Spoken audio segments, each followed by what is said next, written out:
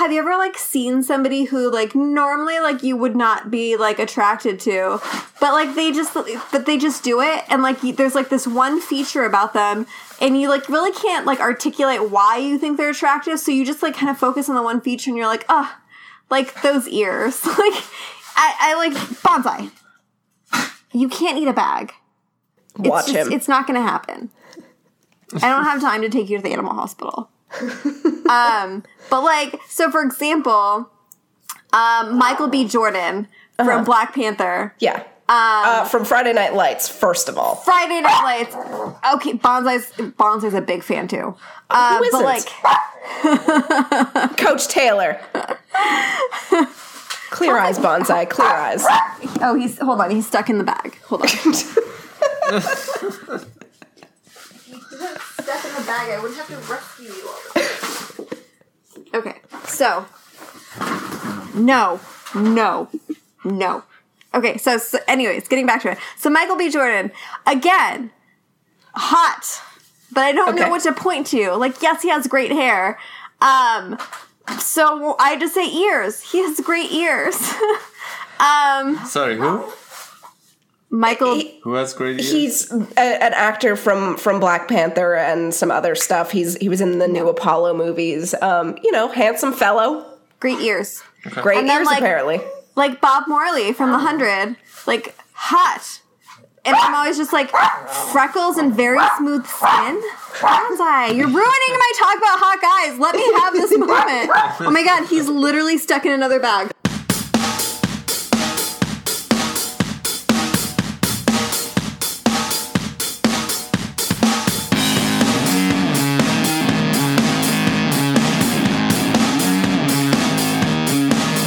Hello everyone and welcome to May We Geek Again.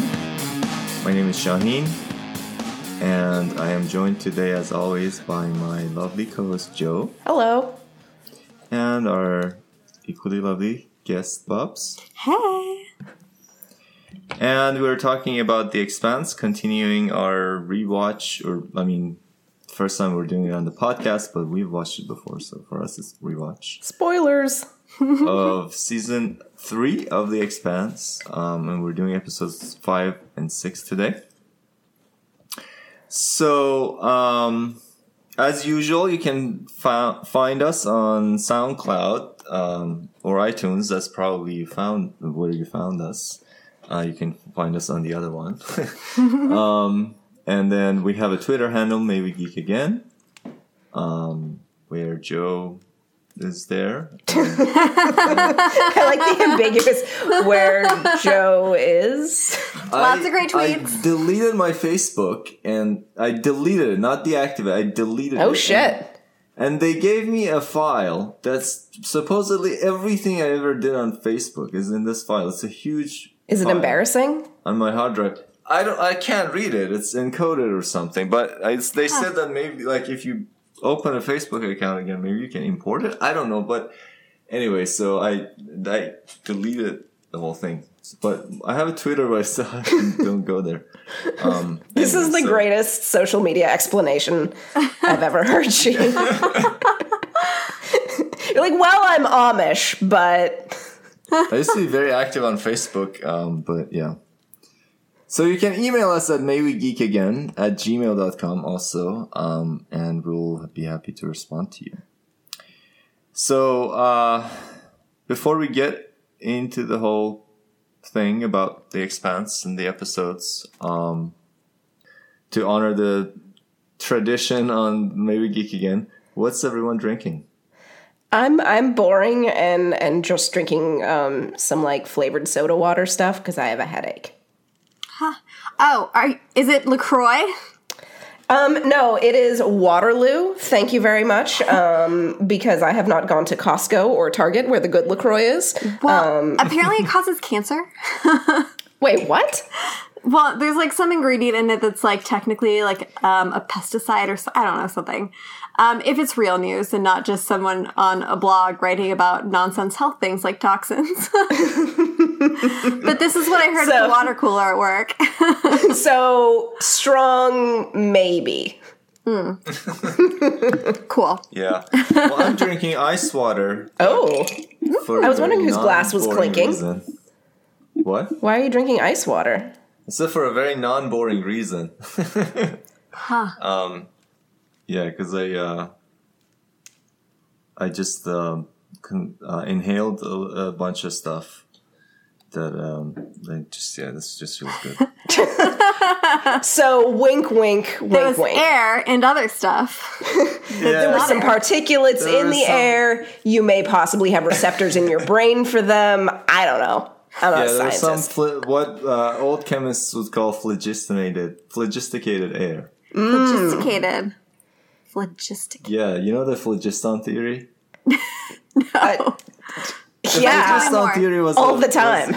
Was a theory in chemistry in the 18th, 19th century that said that there's this substance called the phlogiston that is what leaves bodies when they burn. So what you perceive as fire is the substance called phlogiston leaving the body. This is a serious scientific theory. And people would try to like dephlogisticate air, like take phlogiston out of air and stuff like that, and different things that like when they said dephlogisticated air, we say oxygen today. I wonder what our science now, like good science, not like anti-vaxxers and like crazy people science, God. but like established, accepted science of today will be the phlogistates and humors of the future. Yeah, this is called the pessimistic meta-induction, or sometimes just the pessimistic induction. Of course it was. So you're drinking ice water. It's the idea that, exactly, that if you look at the history of science, all successful theories have been wrong, so don't be too hopeful about our current scientific theories. Cool. So I'm drinking ice water. What are you drinking, Bubs? Actually, it was my birthday on Tuesday. Happy birthday. Thank you. Thanks. And Joe and Capital Chick, who you've heard on this podcast, sent me some booze via Drizzly. We panicked that morning. We had talked about sending you something like days before, and then that morning at like 7 a.m. CC messaged me and was like, fuck, it's Bubs' birthday. And I was like, fuck. How come I wasn't involved in this? Because it was 7 a.m. and we were panicking, Shaheen. But Bubs is about to tell it wasn't anything exciting. It was like two things of beer. Yeah, and so I'm drinking the Boom Sauce, Yes, which is a New England IPA. So the reason I chose that one was specifically for the name, the brewery name. Lord Hobo. Lord Hobo Brewing Company of New England. Lord Hobo Boom Sauce. Like, how am I not gonna... Yeah. Oh, I was surprised you got me an IPA, being like the anti-IPA I know, it like hurt my soul. coalition. I actually assumed that like Capital Chick chose this one for me. No, and he no, gave me the latte because we both love that one.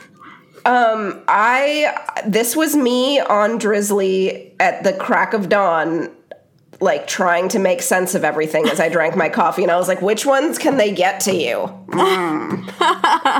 And then I saw Lord Hobo Boom Sauce and was like, yep. well, obviously. Yep.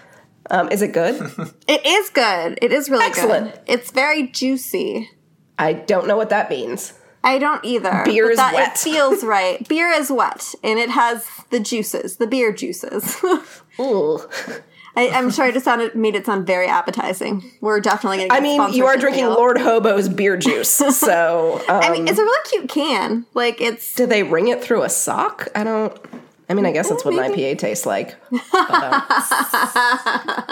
Drum snare. Yum. Yeah. Anyways, thank you very much for my beer. And Shaheen, you were part of the process in spirit. And thank you very much, too.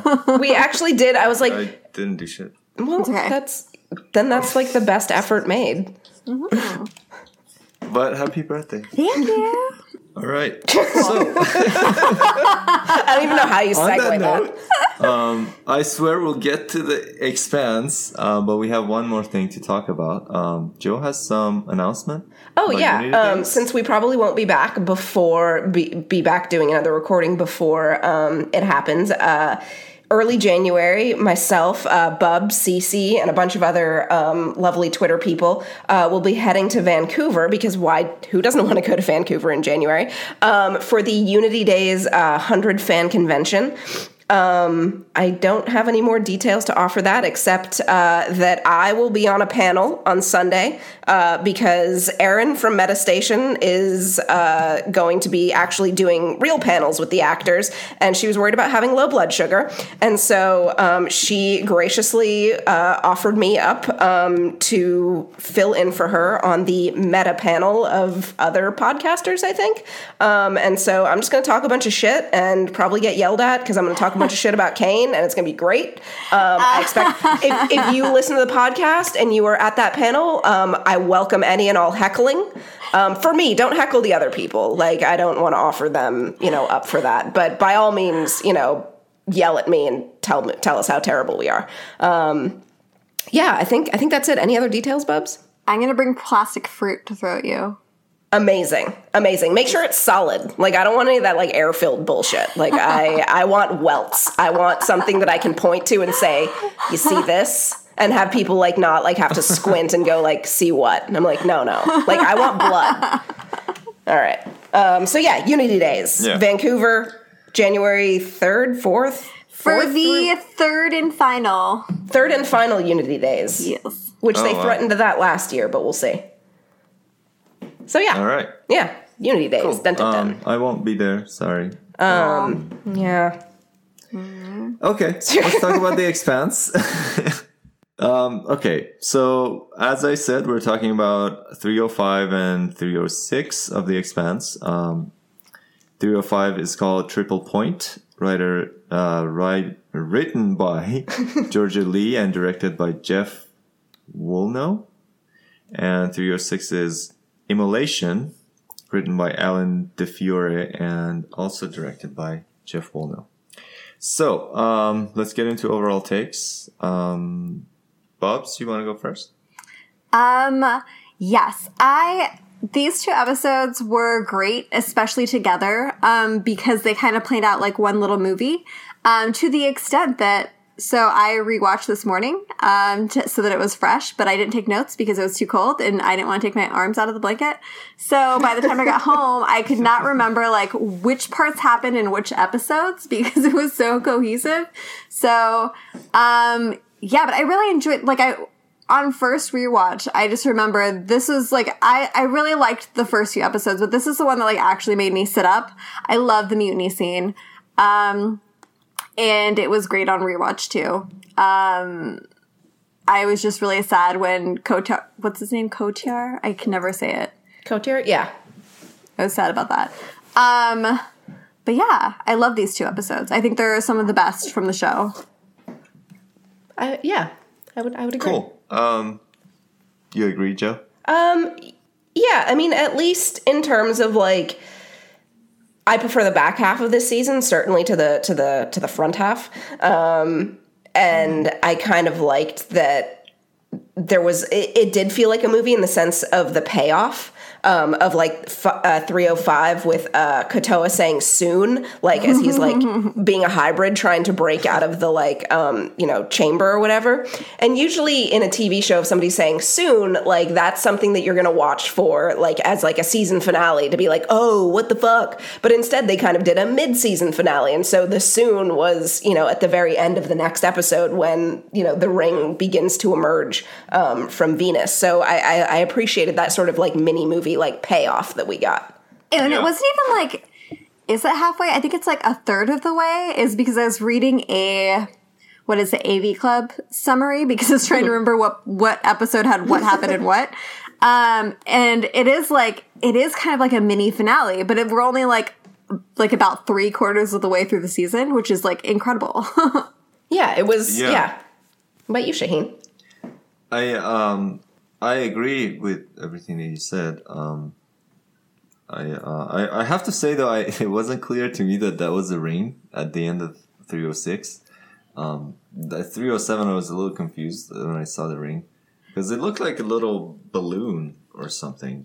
But anyway, it looked kind of like a jellyfish to me, like a creepy. metal jellyfish. Jellyfish also kind of looks like a balloon. Yeah, it is like very like at times like organic seeming, and like at other times just like very future tech, which is very cool. Because it's that's like its thing, right? Like it like can work with whatever organic material it has. Yeah. Maybe, yeah. Very neat. We'll talk more about this probably 307 in the podcast. But yeah, so I agree with that. I just had a comment about a different aspect of what I noticed watching these episodes, especially with the mutiny that you mentioned, Bob. Was on first watch and even on second watch, I still don't know all the characters and don't like necessarily track. This is the same person that also did that or whatever. In part, I think because there's so many of them. It's a very rich tapestry of characters. And so anyway, so some of the significance or gravity of things are kind of lost when you don't really know these characters much. Like when that, that guy is relieved of command, or relieved of duty, or then there's a mutiny or whatever. That only has importance for you if you care about the characters or know who they are. So I got more of that on second watch. And I felt like it was a good pair of episodes in terms of how much stuff happened. Yeah, the show's always really good on second watch because a lot is going on. Like, you have to pay attention. And it is a little bit, being like a space opera type thing, it is sometimes hard to keep track of who. I totally agree with that. And, like, sometimes you'll, like, meet a character who is only super fucking important for, like, 3 episodes. And you're like, I did not bother to learn your name. Yeah. And even on rewatch, they I'm like... don't mention the names too many times. Yeah. Either, so. But I think they do a really good job of... when we do have new characters come in, like, it doesn't feel like they're just there to have new characters, Like, it does feel like they're in for a purpose. Like, and it's part of, like, the whole fabric of the show. So I think that, like, I feel like that they do a good job with that. Like, nothing feels, like, superfluous or just because they're trying to add more faces. Like, I think that they do a good job with it. I think that some of the characters also have more presence in the books. Like, you hear more about them in the books, but in the show, did you read the books? No, but I know that some of them. I read about the show sometimes, and I know that some of the characters are. There's more about them in the books that just didn't get mentioned on the show. So you think this person just appeared for 10 seconds, but they're in the book. There's more about the background or what else they did or whatever. So that's probably why they look real, because they actually have a background. Okay, let's get into the episodes. I mean, we will go sort of chronologically. I mean, episode-wise, 5 and then 6. But this will contain spoilers from all of season 3, as usual, as always. And we'll jump back and forth, so there's no strict thing, but, we'll just go through it. So starting with, 505, we have people going to Io, and they say we'll nuke it if there are hybrids.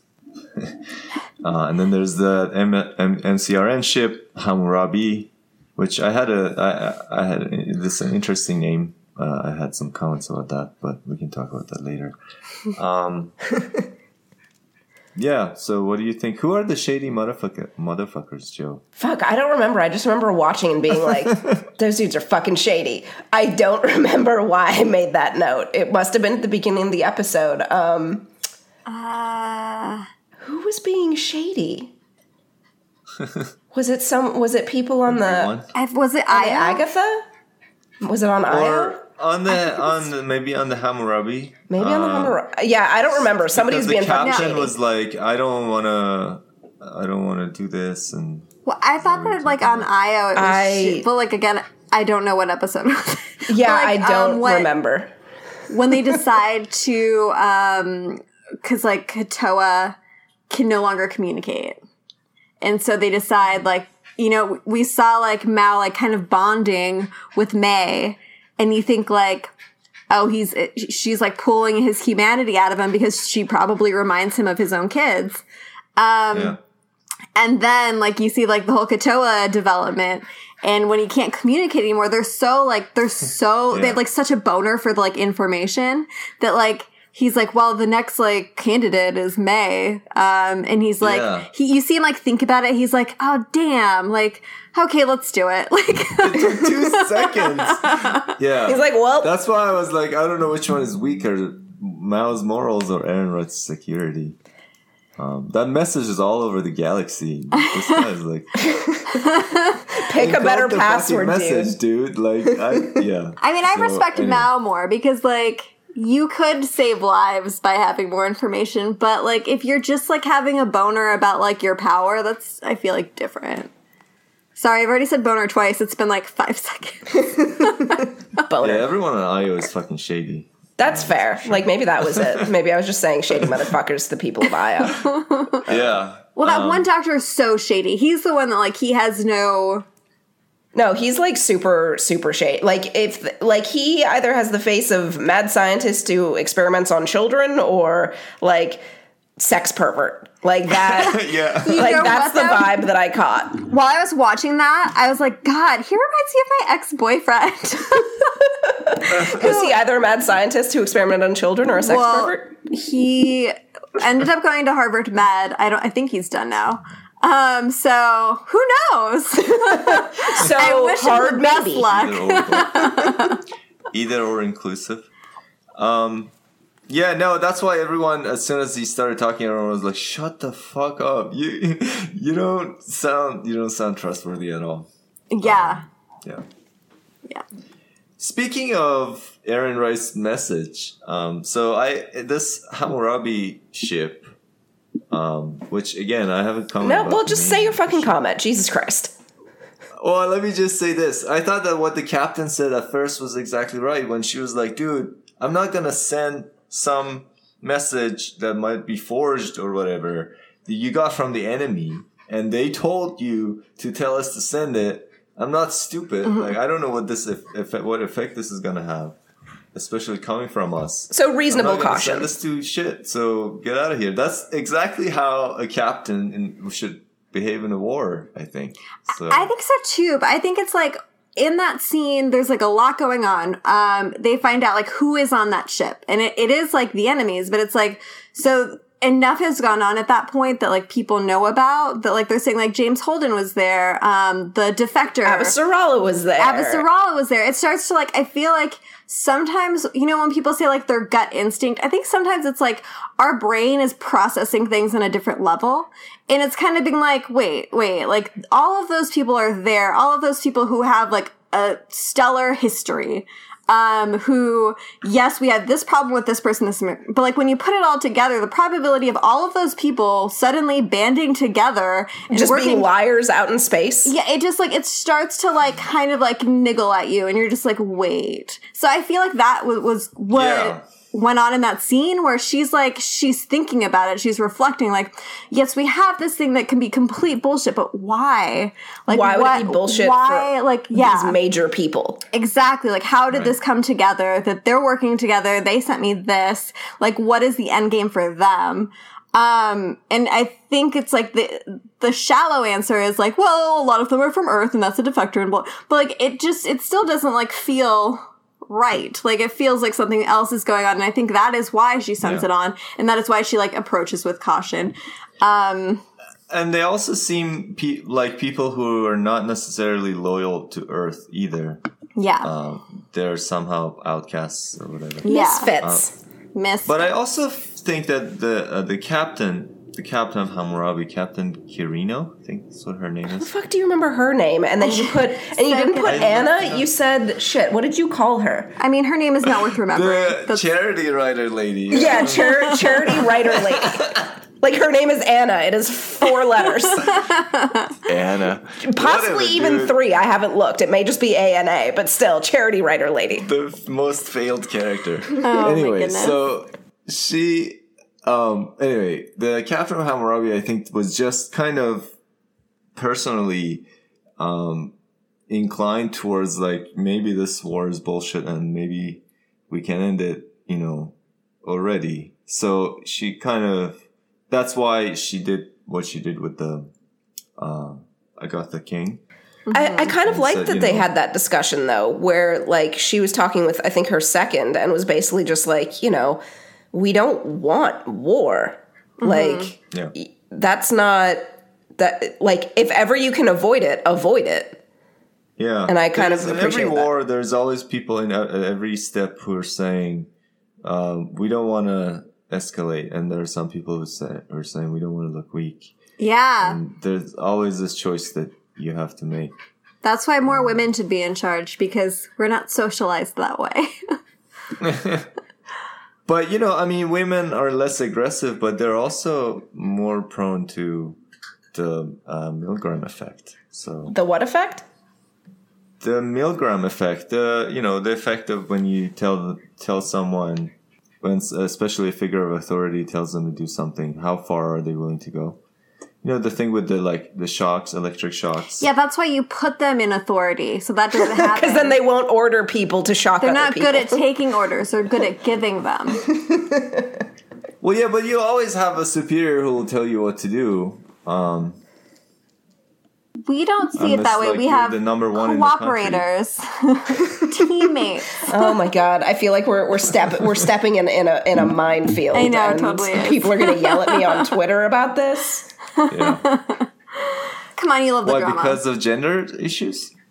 Oh no, I'm just kidding. Like, we don't have anyone who actually okay. listens to the podcast. Anyway, so yeah. Okay, yeah. So Hammurabi is. Can I make my comment now? Yes. Yes. So Hammurabi is the name of a Babylonian king who conquered Assyria. So you would think that is a ruthless king who A conqueror. would take over.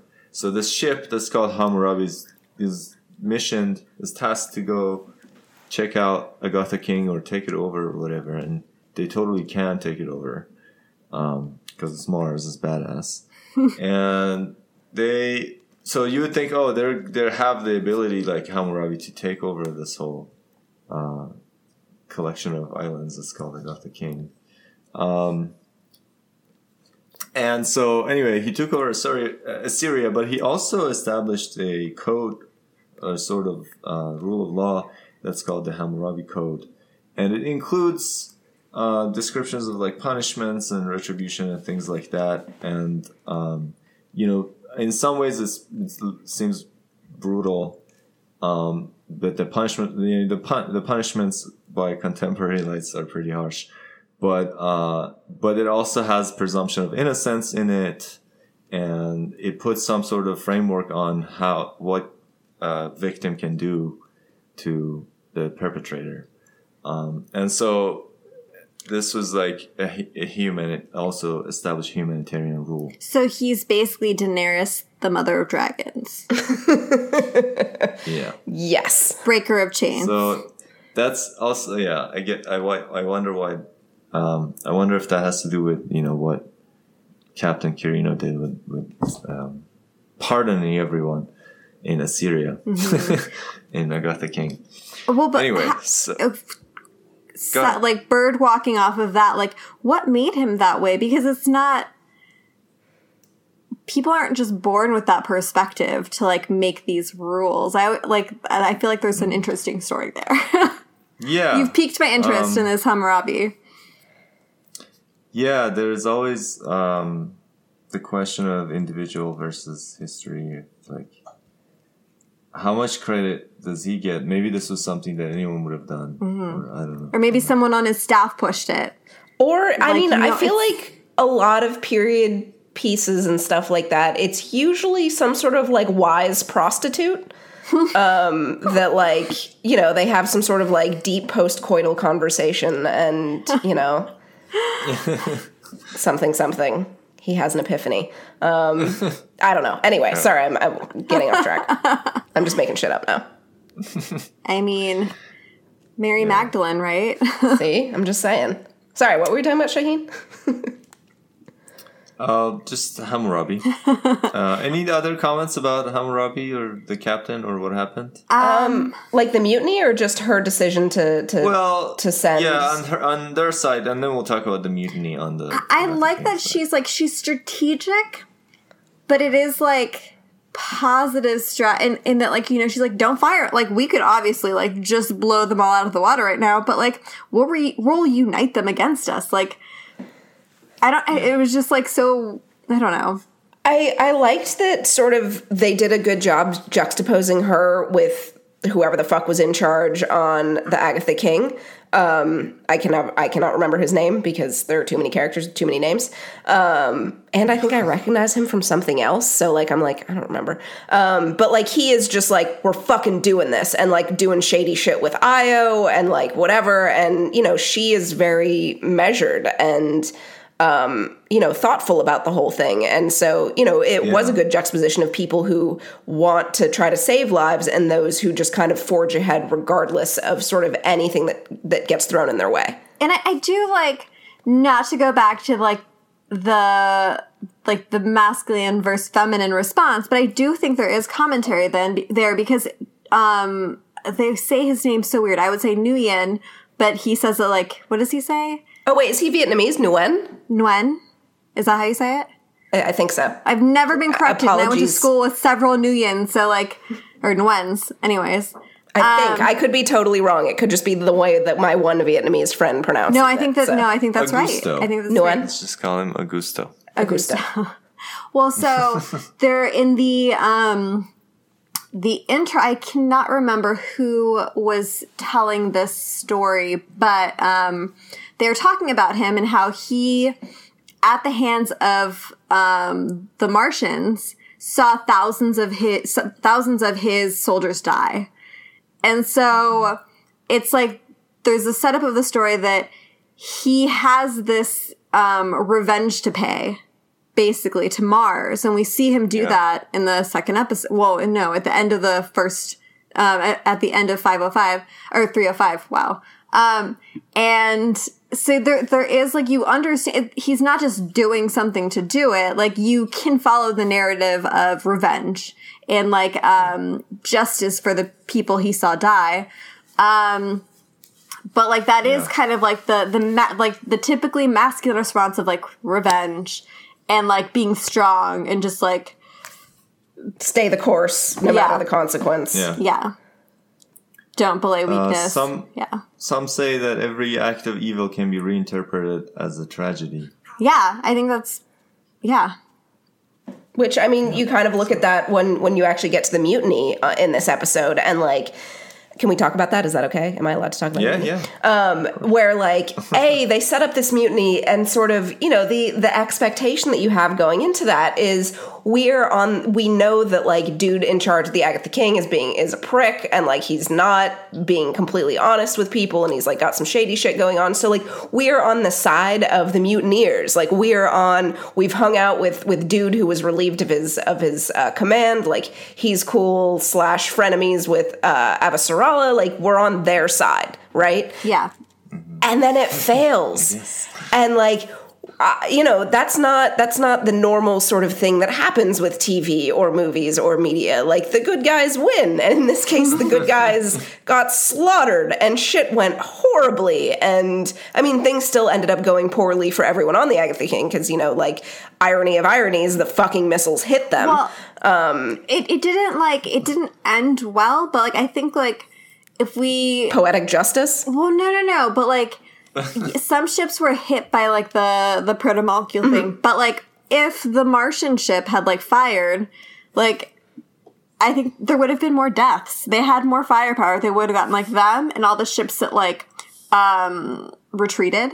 Mm-hmm. And so I think that, like, it's still, like, in the scheme of war, I think it still was a win.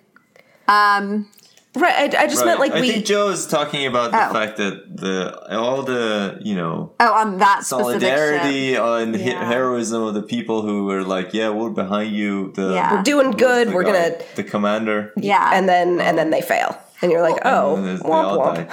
But, I mean, have you watched The 100? I mean, what show is this podcast mainly about? Shows where the 100 where nothing ever goes according to fucking plan. Nothing ever goes well. Nothing goes well. Well, when we start talking about humans, things will go well sometimes, but then also not so much. Yes. This is the podcast. Sometimes things go okay. Sometimes, dick jokes. Anything else about the mutiny? No, I don't think so. Like, it was sad. Womp womp. Yeah. Yeah. Yeah. Oh, wait, no, I guess it's a different episode. Never mind. Yeah, no, I have nothing else to add.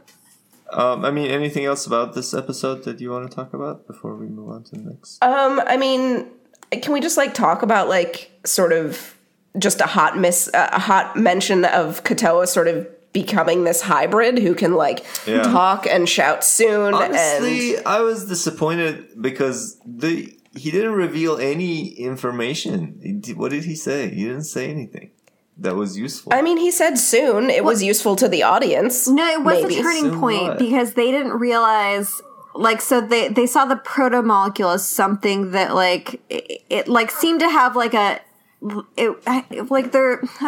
I'm like saying not a brain, but like it had directive. It was like an amino acid. It was a building block, but it wasn't like, it wasn't Sentient. a central nervous system that was just doing things on purpose. And so when Katoa communicates and he says, we're doing the work soon.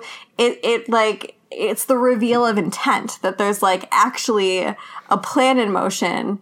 It's just not this virus that like... Yeah, exactly. Sure. But without knowing what the plan is, how helpful is that? Well, it's helpful because, there's like a greater power like at play, and it's not just like a flesh-eating bacteria. It's informative. Like, it's intelligent. Yeah, it's informative in the sense that like there is more to it, but unfortunately you don't get much more than there's more to it. There's a plan. You just don't know what the plan is. And keep this in mind, by the way, everything you said about the protomolecule being this bigger organism. Keep that in mind when we get to my will actually. Okay. This matters. Sorry, Bobs, were you saying something? I don't think so. I was probably talking to Bonsai because he's being annoying. Yeah, so Katoa, what about him? Oh, just that. I mean, it was pretty awesome looking, though. Yeah, it was super cool. Honestly, I much prefer hybrid Katoa. Like, they just, with apologies to all the kids in this show, it was not good. The kids in the show were a low point for me for season 3. I didn't think it was. I thought that they acted like kids. Like, kids are awkward. Like, they don't know like social. I think they were yet. trying not to be awkward. That was my problem. They were trying to be like charismatic, and I was like, no. Oh no. I mean, they have to have personality for the show, for the sake of the show. It can't just be some like boring regular kid. Children are meant to be seen, not heard. How about neither? Let's just close that door and we'll stay on opposite sides. But yeah, I mean, I liked that. I'm sad we didn't get to get more research with Mao and Creepy Doctor because they were doing cool shit, I guess, apart from the fact of being creepy and evil. The whole Katoa thing was. And then he's about, in the next episode, going to, like, start to try to fuck some shit up with Bobby. And so, I'm excited to talk about that. Yeah. Same. We have to talk about Naomi and Holden conversation, by the way. Which one? So... The one where they banged? Well, the one before they banged, where they talked about... You said about their motivations. Yeah. We find out about the kid. And Naomi explained whatever that was. I don't understand. She gave the protomolecule to the belt because she had a son? I think it in a weird sort of roundabout way to, like, protect the kid, but at the same time... Yeah, that's such a stretched argument that if I was Holden, I would be like, no, I hate you. Because that's a stupid-ass argument. Well, but the assumption was that it was a weapon. So, like... Protection. Yeah. It's like if everyone has nuclear warheads, then nobody has nuclear warheads, sort of.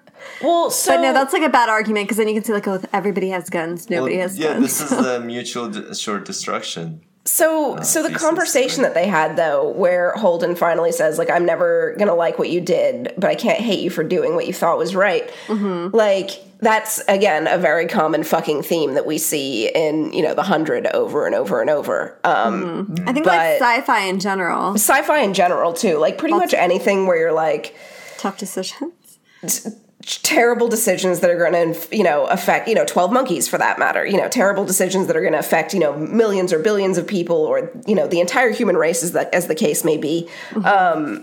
You know, and people sort of make these, in some ways, very often myopic decisions that end up, like, pissing off everyone else. These decisions that come off as incredibly selfish. Mm-hmm. And then... I actually have a really, really hard time personally with that kind of level of forgiveness, because I'm like, you know, I'm never going to like what you did, but I can't hate you for doing what you thought was right. And I'm like, well, yeah, but except you have poor judgment. So what you thought was right was stupid to begin with. Okay. So let's pause on this. Okay. Are you toning down my rant? No, I love it. First of all, are you about to philosophy us? Well, this is something I have personal feelings about. Okay, this, but so let's say you do what you think is the best course of action at the time that you're making the decision, with the information that you have at the time of the decision, and you think that this is the best thing to do, and it turns out, whether knowingly or unknowingly, it hurts me also for some reason. Mm-hmm. Whether it's something I don't like, or it has some consequence that will hurt me. Is my motivation for the greater good, or is my motivation personal? Whatever it is, you just thought this is the best. You took everything into account, and that includes, you know, if we have a relationship, you took me into account. Presumably, you think you did. So you think you made the best decision, right? With everything you took into account. And it turns out that hurts me. Should you apologize to me? What are you apologizing for? I mean, I understand if you say, I'm sorry that it hurt you because I care about you, and the fact that it hurt you makes me sad, or makes me upset, or makes me feel bad. But I'm not going to apologize because I did what I thought was best. I mean, I think you kind of get into there are way too many variables, because it's like, did I end up hurting you in a way that I could not foresee? Like, was, right. You know, which is very different. Part of you that knew it wasn't a good idea, or, you know. Yeah, like, it's very different than, I know that this will fuck you over, but sorry, still gonna do it anyway. Yeah, I don't know. And so, you know, Naomi kind of, I think that the biggest issue with what Naomi did, as far as the rest of them go, is that she kept it from them.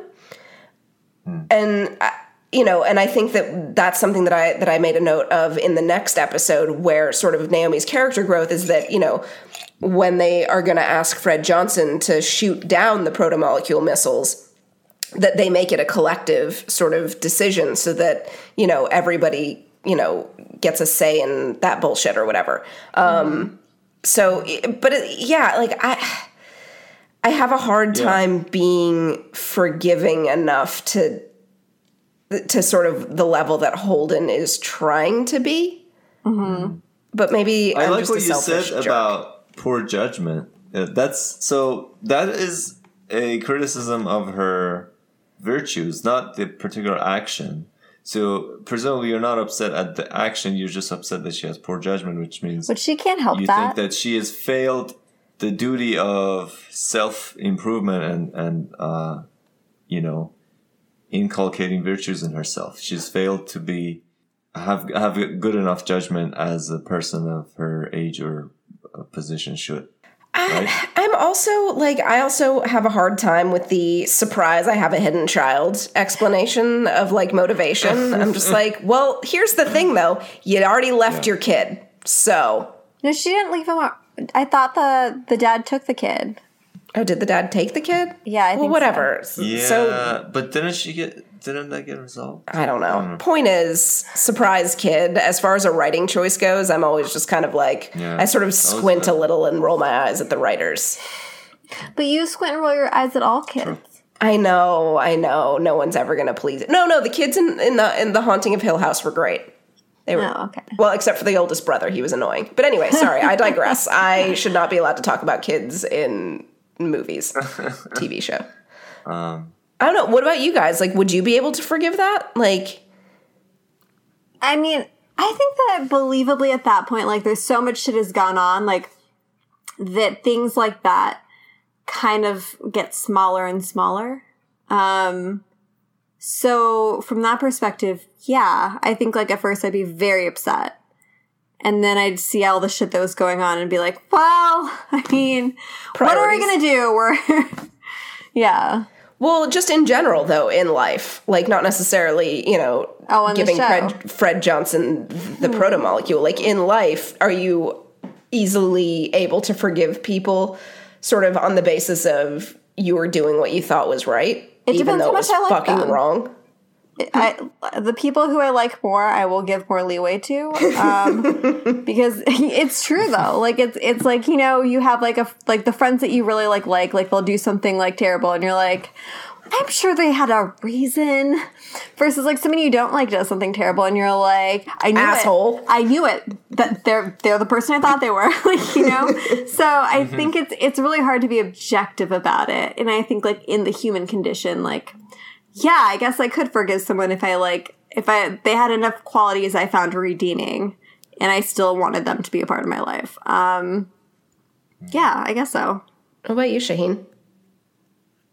I'm sorry, what is the question? Like, are you in your personal life more able to sort of see that, well, they thought that they were doing the right thing?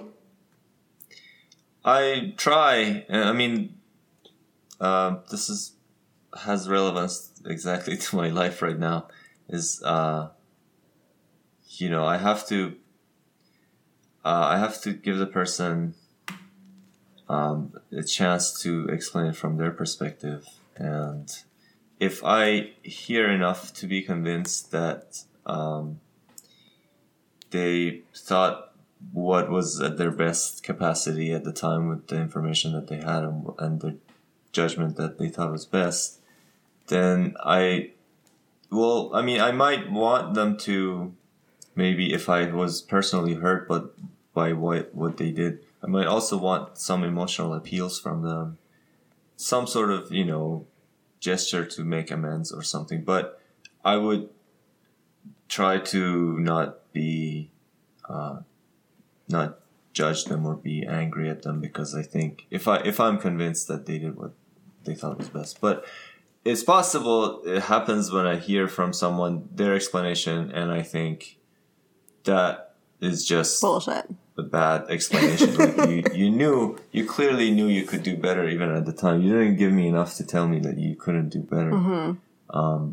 So then yeah, I would be upset with them. But again, it's interesting because I feel like, am I upset with what they did, or am I upset with the fact that they have poor judgment?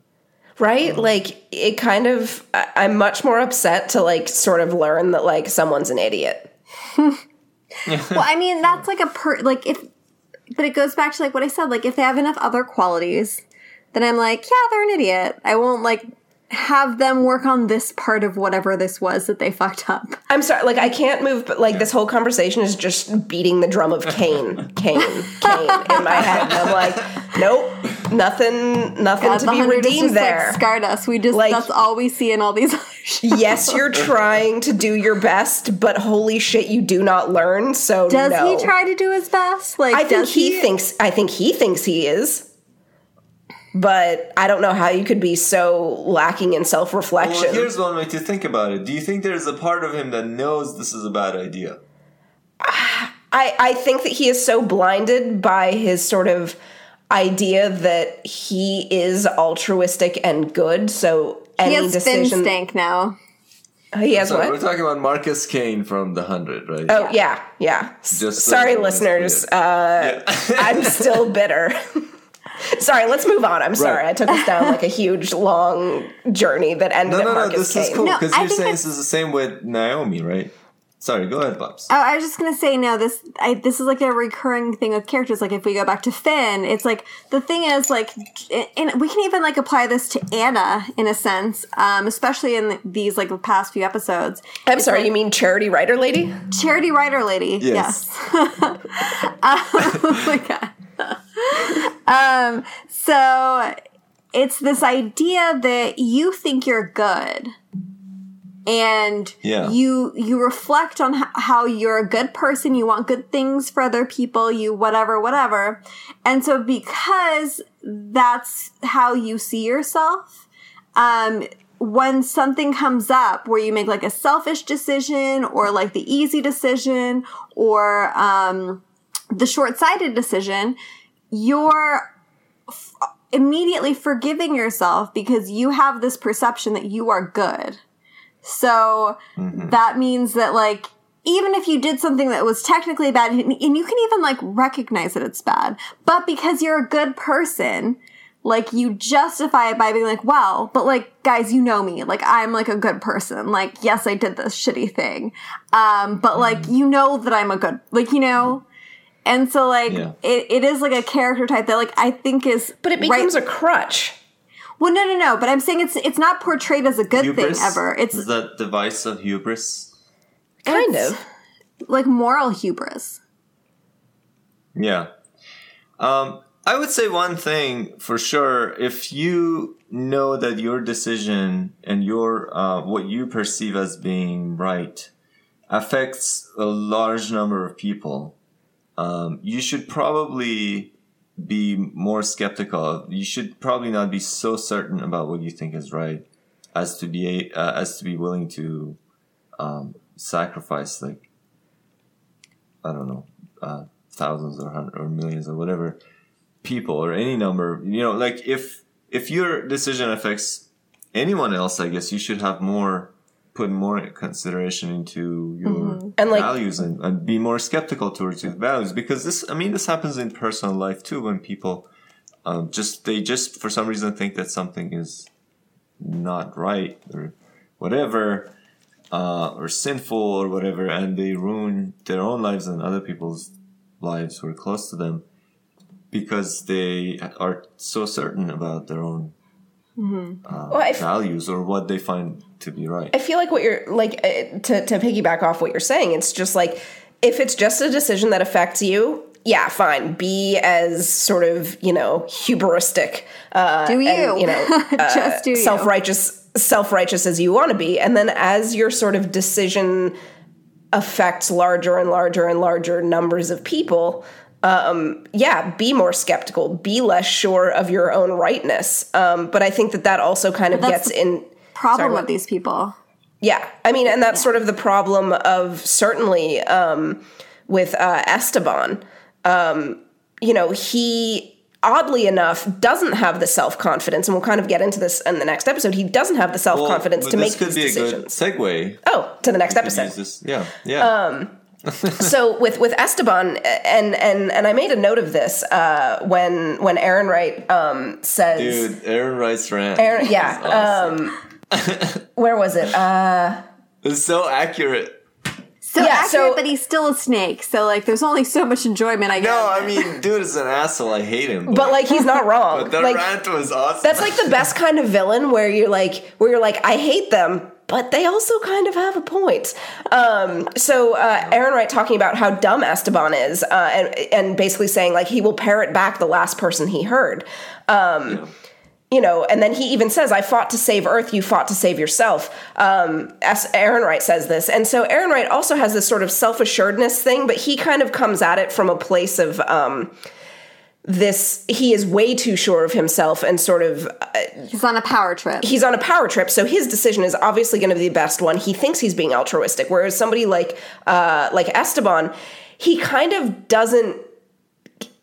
He is making decisions for himself that affect everyone, whereas Aaron Wright is making decisions for everyone, but in a very selfish way. Does that make sense? But no, they affect a lot of people, though. Yeah, no, exactly. Like, both of them are making decisions that affect a lot of fucking people. And they, neither of them sort of has the temperament and or intelligence to sort of should be in that position, if that makes sense. Mm-hmm. Yeah. But yeah, Esteban's a fucking moron. And I love that Aaron Wright at least called him out on it. Like, Aaron Wright's like, yeah, I am guilty of treason, but you're an idiot. So... Yeah. But it's like he's still deflecting. That's the thing. Like, it's like, there's only so much enjoyment I can get because in that moment, like, he's completely still, deflecting to Anna that, like, oh, but look at this buffoon. Like, whatever. Like, yes, I did this. Yes, I'm the one. That's all my fault. Yes. But look at this guy. He's just gonna, like, do this. And then he walks away when he's, like, the original shitster. Like, who cares what this, like, sideman did? Like, nobody would be in this place without him. Yes, he is the original shit stirrer, but at the same time, like, I think that he's also making a valid point to say, yes, I am the shit stirrer, and now, but even if you remove me, even if I'm gone, you're still stuck with this fucking idiot. Yeah. So... Yeah, I get what Bowser says, like, it's deflectionary tactics. Yeah, because, like, even, like, if you get rid of Aaron right from the beginning, you still just have this buffoon who's, gonna, like, put a few bad policies. But, like, now with, like, the shitster, like, everything's just, like, ballooned into a problem because of him. But, like, yes, it's true. And it's totally true. It would have been more satisfying had someone else said it. But, like, I do see the beauty in him being the one that says it. Yeah. Because of his vague objective that I'm still not sure what it was. Yeah, I'm still not sure. Like, I also still don't really know why they wanted to fire the protomolecule at Mars. Well, yeah, what is the end game? Like, because here's the thing. Like, maybe they weren't aware of how destructive the protomolecule is, but, like, that would be a bad idea. Like, with a capital B and a capital I. Like, they see it as a flesh-eating virus. Right? I guess. How can they not know how destructive it is? They saw arrows. Well, but it's like nuclear warheads. Like, we'll shoot those off and they, like, ruin the ground for, like, years and decades. years and years. Yeah, exactly. Bonsai. So I think, like, they see it as, like, they're short-sighted. It is, like, the short-sighted, like, oh, yeah, Mars, like, well, they're getting powerful, so we have to, like, think, like, 2 steps ahead of them. And what's that? Like, well, we gotta take them out while we can. And so, like, I think that that's their mentality, that, like, they see everything as a threat. That you take out an just, entire like, a changing planet. world. Yeah. So they think, like, let's just take them out. Like, we have this, like, history of, like, this happened, and, like, we could just get ahead of it. Like, it's like, again, like that exertion of, like, power, like, we can do it, we should do it, it's the right thing to do. Like, when really it's just like a changing, evolving world. Yeah? It ends up as, like, a really nice is this number 2? This is number 2. Yeah. I feel like it's also, like, what you're saying, though, is actually a really good setup for where we come back, in this, 3 or 6 month time jump. I think it's 6 months, right? When we come back to the show, because all of a sudden it does actually require humanity to sort of link up, because you're like, oh, fuck, there is something non-human suddenly.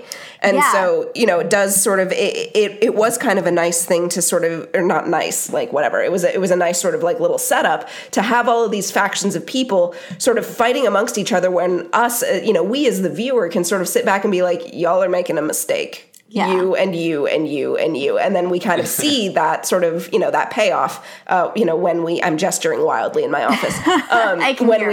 When we do get further into, when the ring shows up. And it's like the Harambe saying, like, let them just shoot amongst themselves. Like, if we, like, attack, then they'll unite themselves. So it's kind of like everyone needs a common enemy to Everyone be needs united. an enemy to fight. Yeah. Yeah. And so we see that flip, and now we have this. I guess it's not an enemy. Well, kind of, it's an enemy. Enemy that they don't know. It's more that they know about this dark. I guess we'll get there when we get there. But yeah, it does unite everyone. You're right. So while we're talking about the UN and the dark, so Joe has this comment. What is this whistling in the dark about Avasarala? Oh my god, that was such a great scene in the elevator. I loved that. So first of all, we had this moment of humor where, like, you know, Holden's talking about growing a watermelon in a box, and it came out square, and they're just kind of like shooting the shit about nothing. And Literally Naomi's like making conversation to pass like the 30 seconds in the elevator. It was super weird, but like kind of funny, and like Holden's face is busted up, and it's just a weird little scene. And then Naomi asking, like, are they hypoxic? Which was also just a funny line to begin with. Because, you know, when you get hypoxic, when you have low oxygen, like everything becomes funny and weird and you don't make any sense, which like that was just funny. But then Are we Avasarala. hypoxic? Yes. Yes, the oxygen is very low in this room. But then when Avasarala says, no, they're whistling in the dark, that's like for all of her like privilege and fanciness on Earth with her, you know, she doesn't get her hands dirty, like not actually dirty. You know what I mean? Like it wasn't until she's prissy. She's prissy. Prissy. She like knows and like has probably read so many stories of like war and combat and being a soldier and all that, you know, that like she can sort of recognize this self-coping that happens, you know, with groups of people who are terrified, you know, of this dark unknown. And so, you know, you whistle in the dark to not be alone, to, you know, to listen to it, you know, echo off the walls around you, to know what's around you. You know, they're self-soothing, and I love that moment. It was kind of one of my favorite moments of this show because it was both funny and then sort of sad, endearing. I feel like it's like the lasagna scene where they're like, it's like a bonding moment that like it. Shut up. It has, I don't know. It just like it feels like it has deeper meaning that like it ties them together because. It was self-soothing, but it was like group self-soothing. Yeah. It was just like a sweet character moment, but also kind of serious. And I love like Holden being like, it tasted the same. Like, it was square. It tasted cool story, bro. Did that answer your non-question, Shaheen? What was my non-question? Exactly. Whistling in the dark. No, that was about your comment because I was just moving along to all UN characters. Speaking of which, we all seem to have something to say about Kotiar. Oh yeah, Kotiar. So you guys were sad that he died. I liked his last words because he was like, I would have said something smart, but I'm dying right now, and I can't even think. That's like I was like, that's exactly what people would say, right? Like it felt very real. So much pressure. Yeah, it was awesome. I did like the moment though before when I think it was it was in the scene when the soldier came in, like trying to like, you know, the female soldier came in and like shot the dude with Kotir like tied up or, you know, still handcuffed to the med bay chair or whatever. And, you know, her saying, I don't even know what we're fighting for. Was that scene? Am I misremembering that? And like, talk about a thesis for the show. Like, because you have these groups of soldiers who are just told to fight. And for them to be like, I don't know what I'm actually fighting for. And then you have a group like the Rossi who have purpose, who are soldiers, but kind of gave up sort of being commanded by anyone and found their own purpose. I liked that being sort of overtly said. Mm-hmm. Yeah, that's interesting. The thesis of the 100 is there are no good guys. The thesis of the Expanse is I don't even know what we're fighting for. Yeah. I think that's a good breakdown. Yeah. And like it's like I don't remember what I was gonna say. When she comes in, she says like, I don't even know what we're fighting for. I think this goes back into like why I liked the mutiny so much, and I think I wrote this in my very sparse notes. That like I have such a hard time with like just follow orders, or like that's the way it's always been done, or like, well, that's the law, because I'm always just like, well, but it's wrong. Actually, I was thinking when I saw that, I was like, "What the fuck kind of military is this?" Like, but that's the thing with the military. What your superior says. You're supposed to do. That's like the thing. Like, you're supposed to do what you're told and like not ask questions. Yeah, it's military. But like, I hate that. Like, it doesn't make any sense. So when she says that, it's just like, in the mutiny, I was just like, yes, people being like, what the fuck? Why are we doing this? Let's not do this. Let's do what makes sense. Like, I love that. And I feel like, I think you can have a military with people still being like, wait, but why? Yeah, I mean, this is actually a very interesting question that I often think about. And this is a question that comes up in Crito, one of Plato's dialogues, where Socrates is in prison waiting to be executed for bogus crimes that they made up, impiety and corrupting the youth of Athens or whatever. And his students or whatever, they come in and they say, dude, Socrates, we've bribed the guard and we found like a hole in the wall or whatever. Let's get out of here. And he goes on and on talking about how the law must be followed even if it's the just thing is to follow the law, even if you think that is not good or is against you or whatever. And so he goes through with the execution, even though he had a chance to get out, and even though he thought the court's decision was bogus. So yeah. What was the moral of the story? It's just everything's Socrates' terrible. I mean, I didn't tell you what the arguments are, but he makes a lot of arguments for why this should be the case. So you should read Crito, I guess. Yeah. Cool. So Socrates is you hate Socrates, in other words. It sounds like. Do I? Damn it. Yeah, because you hate people who say that you should follow the law simply because it's the law. Well, that's what law is. To an extent, I understand, like the whole due process thing. I understand like why some things I'm like, okay, that makes sense. But like, there's always parts where it fails.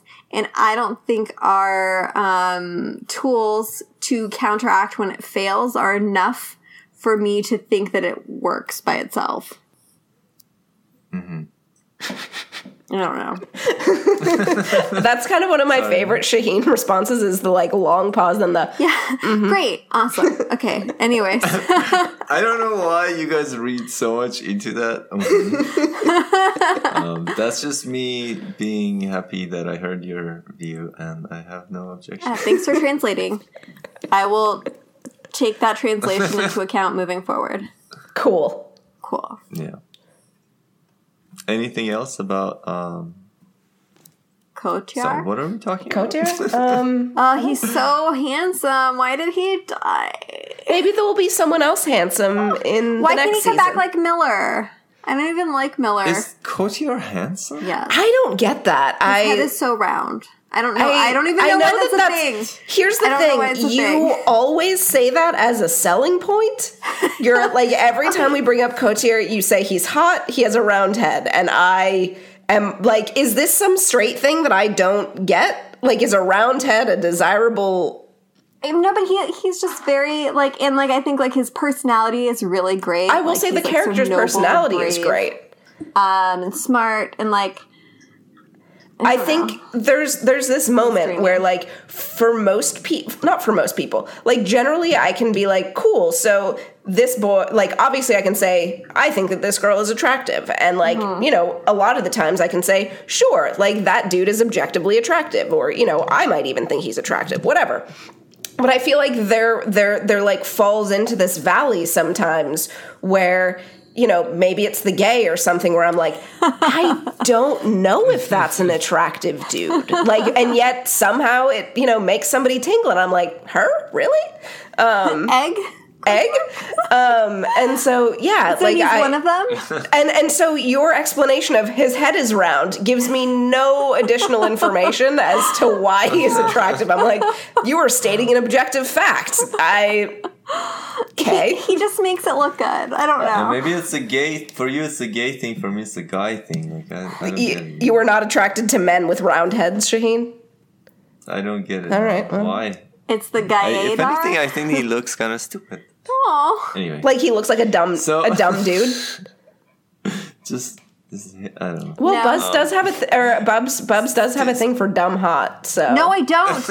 I don't like dumb hot. Like, because, for example, what's his face from Magic Mike, who a lot of Channing straight Tatum? girls like. Channing Tatum. I'm not into him. I think his eyes are too close together and he looks dumb. I love that the podcast has devolved into hot or not. Let's Move it along. Let's talk about Amos. Let's talk about Amos a little Speaking bit. of hot, Speaking of dumb hot. Yeah. Speaking of dumb hot, Amos. So Amos had some interesting moments where he was saying nothing, and there was no real expression on his face, but it was a very meaningful moment because it was Amos being told that he's someone's best Oh friend. my God. Or in the whole world. it's like someone trusted him with their little girl. And it's like, no, this doesn't feel good at all. No. Well, Joe's been going on about their friendship, and like to be honest, like when I first watched this season, I was like, yeah, they're cool. It's fine. It's like I like them. And so I wasn't like head over heels with the friendship until this episode of The Best Friend, and you just see Amos, and it's like, oh my God, I paused and rewound like 6 times. Well, so the scene where he's teaching Prax to shoot in the episode before, like any other TV show, that would be like some serious romantic coding. Like, Oh, don't I know it. You Don't I guys know always push back about that, with Bellamy teaching trip. Clark to shoot. Day trip, and so, A, that's sort of some romantic coding. B, Prax just basically, like, said that Amos was good with kids and, like, look, you are a prospective mate, God, to help are you me making raise me my ship orphan this? child. Are you making me ship? I'm making you ship Amos and Prax. Do you not? Do you feel it? So, what would their ship name be? Pramos? Pramos? Oh, that's good. Pramos? Yeah, no, Pramos. I think that's Or Amax? Amax. Pramos? Amax? I don't know. Fans, 3 Amrax? people who listen to our podcast, let us Amrax. know which Amrax. That sounds like anthrax. Yeah, it does. No. But point is, like, they had those moments, and then, Amos is constantly, like, trying to, like, take care. Like, Prax is totally, like, Prax is the widow with the child who, like, was rescued on the prairie by Amos. Amos teaches Prax to shoot. He protects him. He like, teaches him about the rehabbed him. spaceship. I know, exactly. And so then, you're my best friend in the whole world. Weird idiom to still use when, you are not living on a world, but that's a separate issue. New dad. He's your new dad. Like, look, you have 2 dads now, May. Sorry you were not comforted by it, Shaheen. Wait, why doesn't... Yeah, no, I was like, dude, that's not a good idea. Why? Amos No, totally likes kids. Oh yeah, definitely. Has anybody seen the movie? Oh fuck, now I can't remember what it's called. But it was on Netflix, and it was about another planet and like a zombie slash. Oh, never mind. This is... I have no idea. What? Zombies on planets? So it was an Australian Monkeys. movie. Maybe it was on HBO. But I thought I saw it on Netflix. But it was about a futuristic thing where we had like started colonizing other planets, and on one of them, there's like a military unit there. It's like mostly like a prison. It's like the Australia of the future. Oh my God, it was the Australia of the future. I didn't even pick up on that being an Australian movie. But anyways, so on that colony, they had started testing these creatures, which you find out are like people who have been infected with this thing that makes them look like the gatekeepers from The Fifth Element, like all hunchy. The turtle people? The turtle people, yes! Exactly. The turtle like penguin people? Okay. Yes. Okay, but they're like cannibal. P.S. The Fifth Element totally counts as our 90s movie reference. Yes. I don't know anything else. Even though I've used it other times before. But The Fifth Element is just Oh my god, I love that movie so much.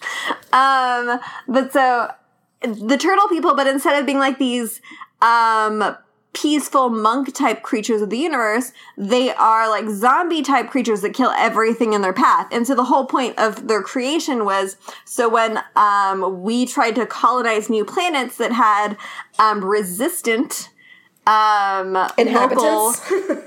Local fauna. These creatures just like decimated them, or just not decimated, like completely eradicated them. And so, but they get loose. And anyways, the whole point is that one of them sort of adopts a child, and that's the end of the movie. I'm so sorry, spoilers. But I didn't give a lot of other details. Anyways. So Amos is violent turtle penguin man. Yes, he is. But like, he loves her. He's her dad now. So it's the professional. Yes. Which that actually does. Oh my god, the professional. Which was like weirdly creepy and sexual at times. Yeah, but also Natalie Portman's so adorable. It was a good movie. I didn't pick up on the sexual stuff until I was an adult and was like, that's creepy. Sorry you didn't like Amos with the kids, Shaheen. Oh my god, he is such a good dad. He's like this team snack mom. I did love the moment though, like when Amos was like actually proved himself as the best friend and stopped Prax from killing the mad scientist. Oh my god, yes. You're not that guy. Like, Joe, to your credit, that's like another like romantic type trope where you're like saving someone's soul, basically. No, let me do it. Like that's something like I don't want that. Shit. I don't want that on your conscience. Yeah. It's romantic as fuck. They're gonna bang. I hope so. And why did they kill the mad scientist? Because he's a mad scientist. You can't trust him. Just out of like my ex-boyfriend, revenge. He reminded me of. I think it was revenge because like Prax had already said that he wanted to kill him, and Amos was like, "All right, man." And then like when the moment came to it, like Amos, knew that shouldn't be something that Prax had to do. But like I think that he knew that Prax needed to know that guy was dead. You know what I mean? Mm-hmm. Mm-hmm. I don't know. Anything else about 306? Hold on, I had some stuff. Character growth for Naomi, which we already talked about. Yeah. And I loved the moment, speaking of Amos and kids, and you know how I dislike kids, but this moment when at the very end when we got to see, the ring / jellyfish / balloon start to emerge from Venus. And Amos is like literally pouring milk over cereal to orphans, medical labs, medical test subject orphans. And he just says, "What the fuck is that?" Like that was just peak Amos to me. Yeah, I mean, it seems to me the word fuck has been normalized in the future, in the 2300s. But I like that we don't know that for sure. It's just like... What the fuck is that? Because, like the Secretary General says it's just like, it could be in a speech, it's fine. It's kind of like idiocracy. Yeah. But no, I like that, Joe, again, it's a scene where none of the children speak, and that was acceptable to you. Yeah, everyone's sitting there quietly eating their cereal. Yeah, that's what I'm saying. You give him your child, that's what happens. He'll teach them dirty words as they eat their Captain Crunch. Yeah. Anyway. Anything else? I don't think so. Do we want, I feel bad that we didn't, just mention 2 seconds of Bobby Draper in her fucking... Oh my god! In her fucking Martian I feel like space kill suit. We were saving that for the end, because, that was gonna be my... part of when you relate to my will actually. Oh. You're about to actually Bobby being a badass? But no, go ahead. I mean, that was by all means. It was just cool. It was awesome. Yeah. Well, she's such a hero. She's such a hero. She's the male action, hero of the show. Except she's this burly New Zealander just like whooping ass. He just loves cucumber sandwiches. But I love the scene. Her jetpacks are awesome. Right? Yeah, they are. Like, her suit is very cool. I love that it's like a part of her. Like, she grew into it like a plant. Who said that? Like a watermelon into a square box. Oh my god.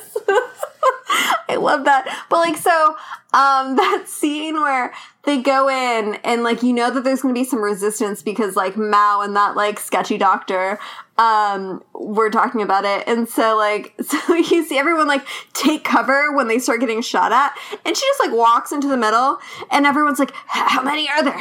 And she's like, there's 4. Boop, boop, boop, boop. Dead. Let's go. Like, it's just, it was so comical because it's like one of those moments where you're reminded that what it means for the, what it means that she is a Marine. Yeah. Mars. So fun little production note, and then obviously like we can move on. But like, so the scene where she's like trying to like get away from the proto-molecule hybrid, and she like sort of zooms up that ladder. Mm-hmm. Do you guys remember that part? Yeah. So apparently while they were filming that, because I watched a little behind the scenes thing, they set up the rigging, you know, the little like pulley system, you know, to like pull her up or whatever. But they actually didn't didn't add to the fact of the 40-pound suit that she was wearing. And so it could have gone very poorly.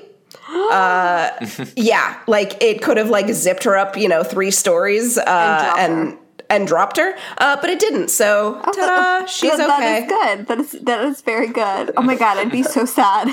Right? Like, oops. Oh. Just a little oops. Okay, that's all I got. Did somebody get fired? So that's perfect segue to my Oh, see? Setting them up so for you, that- Shaheen. It's like T-ball. Yeah. Well, no, actually, I said it. Oh. Yeah, so it's like T-ball. You're just playing with yourself. You set it up for yourself, yes. No, yeah, no. So the scene with Gunny and the hybrid was awesome and everything, but at the end, so the way that she ended up defeating the hybrid or killing it was blowing off its brainstem, its head. But I didn't think that it was. I didn't think of the hybrid as like having a brain and things like that. As we talked about, the proto-molecule is all of it is one intelligent being. But so I think it doesn't have a brain that you can shoot and then. I don't think it was done with its transformation. Yeah, so it's not a brainstem, and therefore, like the central nervous system wasn't working anymore once she shot it, right? I mean, I think that we're meant to read that as more human, like still like 60-40 maybe, like human. Well, I definitely had like because it when that whole thing was happening, I kind of was like, is it kind of still Katoa? And he's like, oh my god, why are you shooting me? Like, it just, I felt like he was like a little bit like not sure why he was being shot at and like confused. Because did he really like it? Did he attack her, or was he just kind of like being like, no, you're the only human I see, please help me? I don't know. That's all I got. That's the vibe that I got, and it was a little bit like I was still like on her side because I knew that he was not going to be dead either way. Yeah, and so yeah, I don't know. Yeah. Yep. What was your role actually, Joe? So mine was, how was the milk pouring? Like when this is the Amos. Yeah, when Amos was pouring. Don't get me wrong. I obviously love that moment, but how was the milk pouring? Again, sometimes they produce gravity. Yeah. No, but I don't. Accelerating the ship. Is the Rossi big enough to produce gravity? Just spin. It has nothing to do with size. It has to do with acceleration.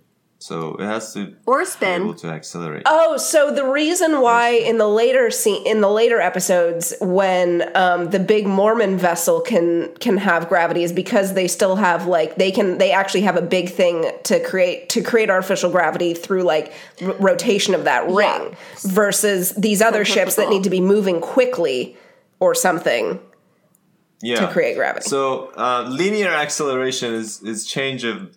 So they're both examples of change of velocity. So velocity is speed plus direction, right? So if its magnitude changes, that's called linear acceleration. And if its direction changes, that's rotational acceleration. And either way, you get a gravity effect. This is what made Einstein think about general relativity. It's called the principle of equivalence. That accelerating is equivalent to gravity. This is a very fascinating fact about reality. It doesn't have to be this way. So yeah. Cool. That's how they produce gravity. Okay. That was me listening and saying okay. No, but no. You're making me taste my own medicine. But no, it's like the practical, what's it called? Experiment would be like if you put a piece of paper on your hand and like ran with it, it would stay in your hand as long as you kept running. But the second you like stop, it's going to fall to the ground. And that's like the acceleration. Yeah, I mean, when you're sitting in a car and the car is going at constant speed and smoothly, you feel like you're standing still. It's almost the same as standing still. Mm-hmm. But if the car starts to speed up or slow down, you feel it. That's when you feel it, right? That's when you get pushed back or get pushed forward. That's acceleration. That's the gravity that you feel. You're being pulled. Neat. Yeah. Science. So, other thoughts? Did you have any well actuallys, Bubs? Oh yeah, there's nothing on the. There's nothing on the list. So, but and I can't think of anything, so I guess not. I don't have one. Well, actually, you ship Prax and Amos now. I do. Yes. Well, actually, I do ship it. Oh.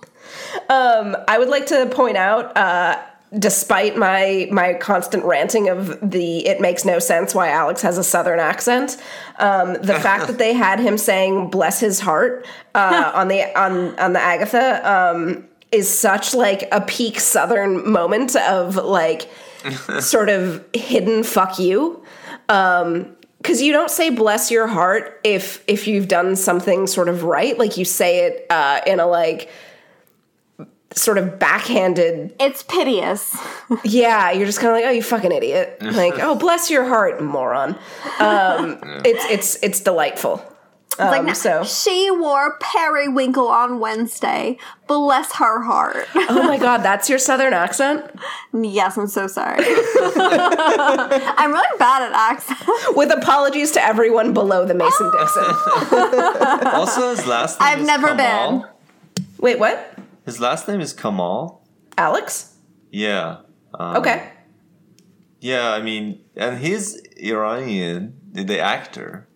Yes, yes. I feel like they do a nice job like mixing up people's like sort of like cultural and ethnic origins of their first and last names in this. Like all the Hispanic people are white. Esteban, Lopez, they've both been white men.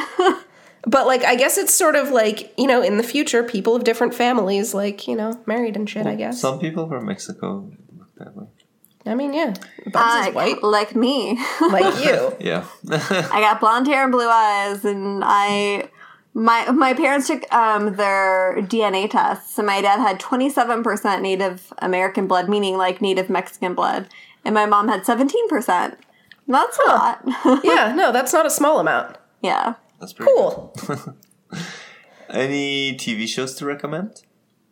You can go first, Bubs. I didn't write one in, but I know one.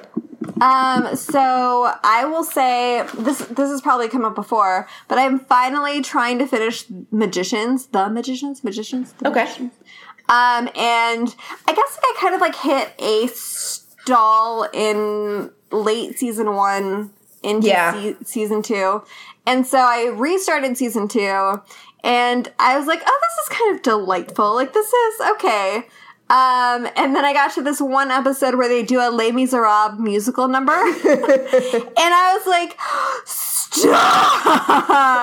I watched it like 20 times and it was so good every single time. And so I have to say that like, it is like a very fun show, in some episodes. And so now I'm really trying to finish it, but like that is one of my shows for people who like weird stuff that makes sense in world, You know, like... That's a good way of describing it, because the show leans so hard into its own brand. Yeah. And you're like, all right. Yeah, it's kind of like, I've said this before, 12 Monkeys, where it made that episode where the character Jennifer sings Pink. 99. Oh, Pink. Sorry, I thought Pink to Hitler. Yeah. So it sings a Pink song to Hitler. And you're like, no other show could make this, like, work. And it works so well. And so I think, like, the And I'd argue that that's a spoiler. But, like, at the same time, yes, it is. But it's also really not. Because to get to that point, like... It's literally a, what's it called? It's like a flower in the room. It's just like a nice little touch. There's like a lot of stuff going on that I won't spoil. So, spoilers? Question mark. What about you, Joe? So what the fuck were we watching lately? I think the girlfriend Miss Maisel. Yeah, Miss Maisel. We've been watching the what is it called? The Amazing Miss Maisel? The Fabulous Miss Maisel? The Amazing Mrs. No, wait. Mrs. Maisel. Mrs. Maisel, yeah. It's on Netflix. The first 2 seasons are available. It's not at all what I expected. It's by Amy. What is her last name? Palladino or something? Same woman. Something Palladino. Yeah, Palladino. So she's the one who did Gilmore Girls. So it's very fast talking and stuff. Maybe. Sherman.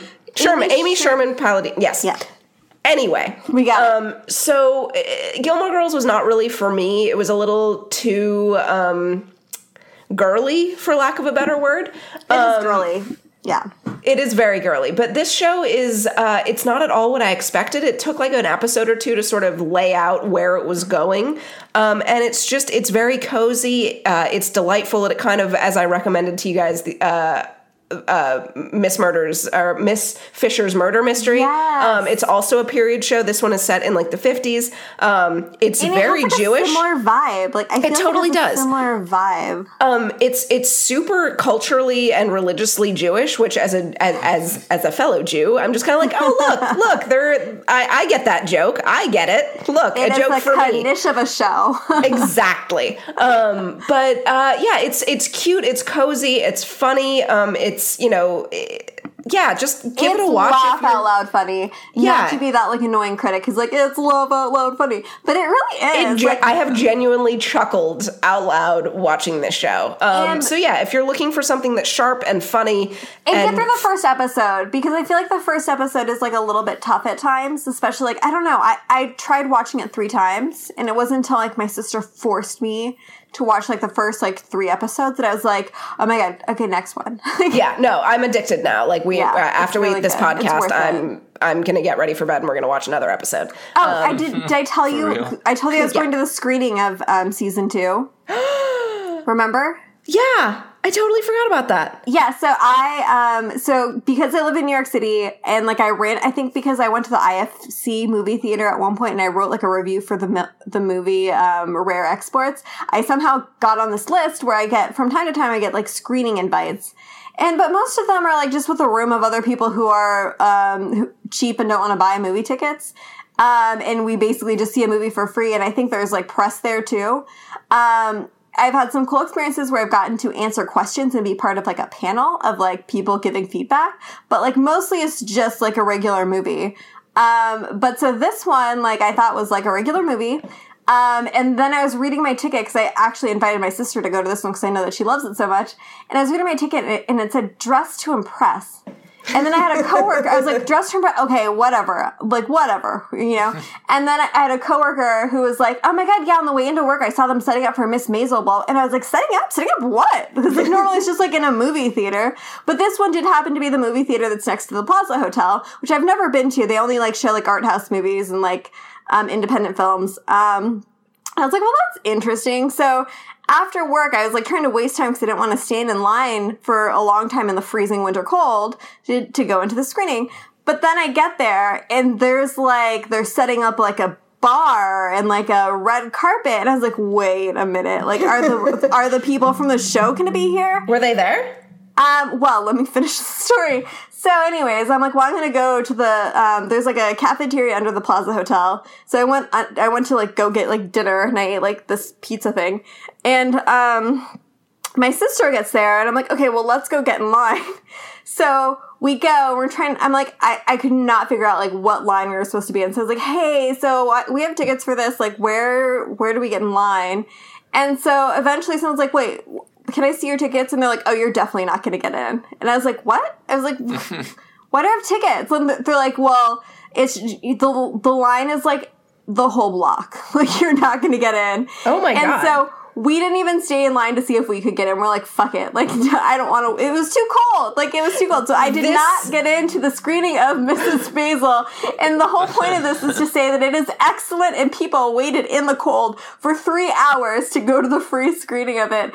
And so should you watch it on Amazon from the comfort of your bedroom. Oh, yeah, it's on Amazon, not Netflix. My bad. Yeah. Sorry, everyone. Okay, sorry, Shaheen. Continue. I had a really long story. That was sorry. Perfect. So my I can tell that that's him trying to have a better response. It's not okay. Great. I accept it.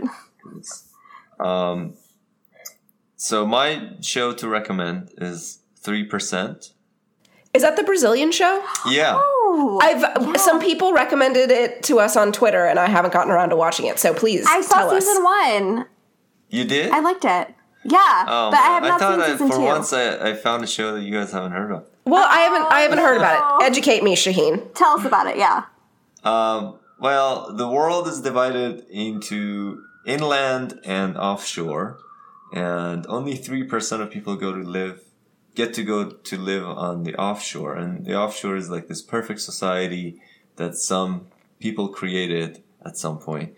And this is the opposite of The Descendants, if anyone has seen that made-for-TV movie on Disney Channel. I have not. What movie? The Descendants and Descendants 2.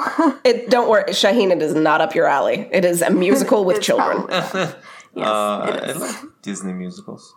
I will send you all of the links. If anyone wants to talk Descendants, @Bubbles_Love on Twitter. Yeah, that's pretty much it. And there's a pretty sort of grueling test that they have to go through to be selected. 3% of them get selected, and it's a cool test.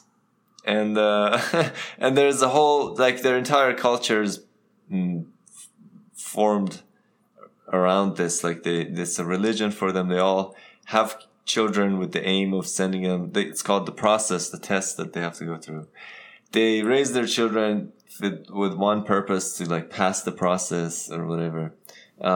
It's pretty cool, and that actually seems kind of really interesting. Yeah, it's pretty cool. And it's season 2 is also pretty good, so it doesn't lose quality. And it gets. What is season 2 about? Because I know I saw season 1, and I'm not going to spoil it.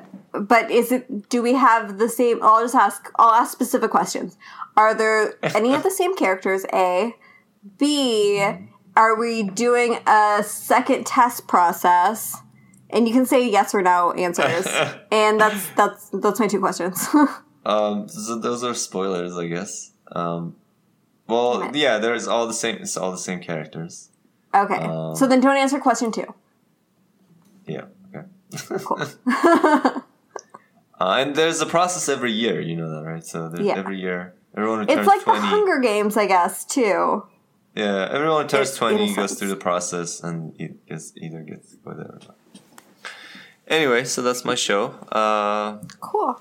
Next week we're going to be talking about... Well, not next week, probably. Okay, next time. Next time. Next time we'll continue our rewatch of The Expanse, talk about 307 and 308. And come find us on Twitter or find Joe on Twitter. Thank you so much. You could be on Twitter too. Yeah, yell at me. I will come. Joe will tell me, and I will come respond. Yeah. So usually, if somebody tweets us a specific question for Shaheen or whatever, we'll run and tell that. I'll tag him and or whatever. He'll appear and say stuff. Show up. So yeah, thank you so much for listening, and may we geek again. Bye, everyone. Bye.